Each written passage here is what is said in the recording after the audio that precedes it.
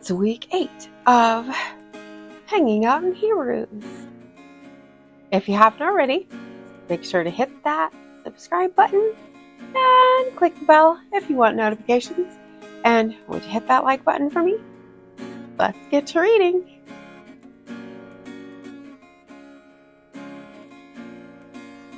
Hebrews chapter 10, verses 19 through 29.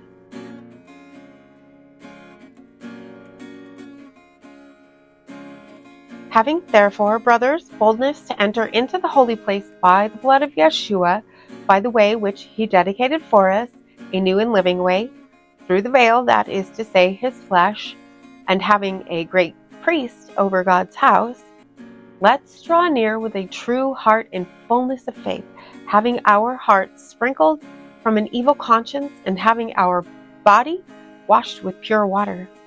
Let's hold fast the confession of our hope without wavering, for he who promised is faithful.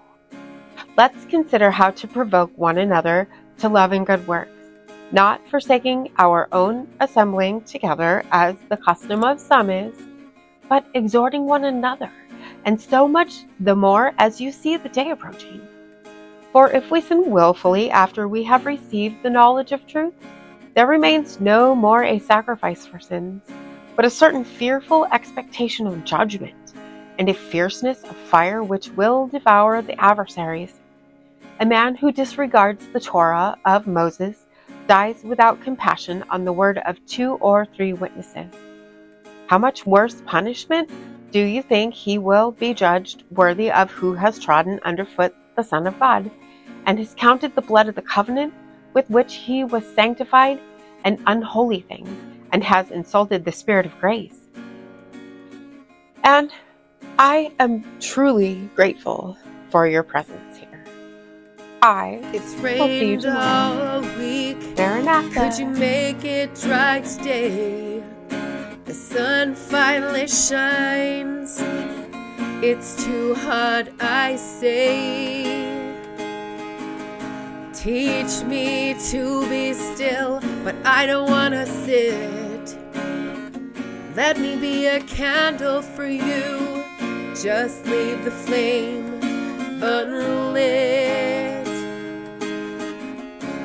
Pick me up, no, set me down. I'm ready for more, that's too much now.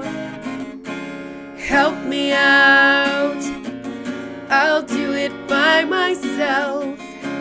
Give me your word, but I'll put it on the shelf. I need more time. Oh, look, a lazy day. Lord, forgive my ungrateful ways.